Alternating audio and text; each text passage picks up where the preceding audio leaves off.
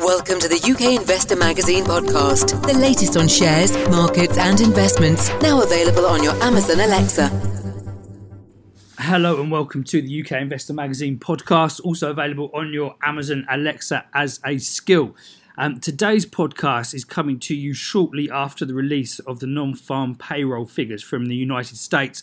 This is widely considered the largest and most important economic release of the month. It comes on the first Friday of every month, and today there were expectations of 160,000 jobs added in the United States in the month of June. However, we saw a big beat with the reading actually coming in at 224,000.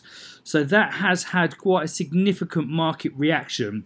Now, to put that into some context, we have seen over the last couple of weeks markets starting to price in a near 100% chance of a rate cut in the United States. There has been some issues with growth, and inflation is stubbornly staying beneath the Federal Reserve's target level, and under pressure from Donald Trump to actually cut rates.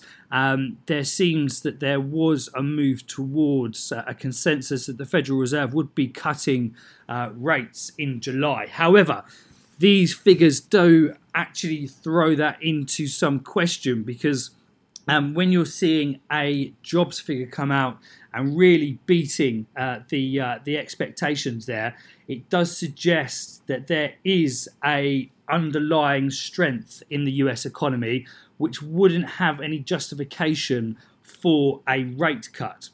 So we have seen quite an interesting fallout in markets initially. Really, the initial reaction was one of dollar strength, and if we're looking at cable, we have seen cable fall down to just above the 125 level, and that's very much being driven by the expectations that even if there is a rate cut, there may not be any rate cuts after that, and it might be a sort of one and done situation, or even that the Federal Reserve may look at the current situation and actually start to think that there isn't any justification for a rate cut. So we've seen quite a fallout there in markets. As I say, this podcast is being recorded just after the release, so there's going to be a lot more in the way of market reaction coming after the publication of this. However, there is some interesting points to actually note on the release. So obviously they give the headline figure there of 224,000 jobs added, but there are other figures such as the average hourly earnings.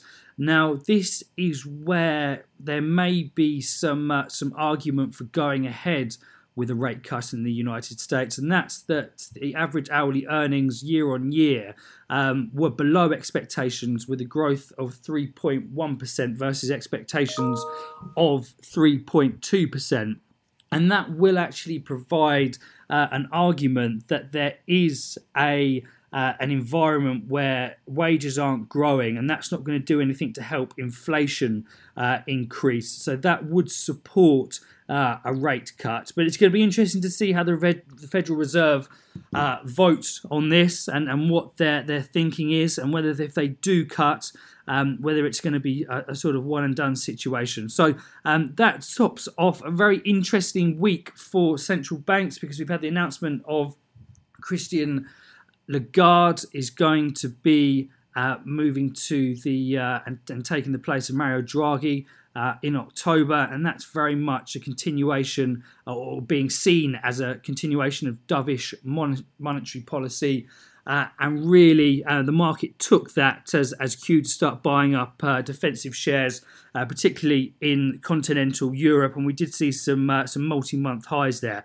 So markets this week very much driven by central banks and expectations of future monetary policy, and that is the UK Investor Magazine podcast. We have a couple of interesting ones coming up next week, so we will be back in touch then. Have a good weekend.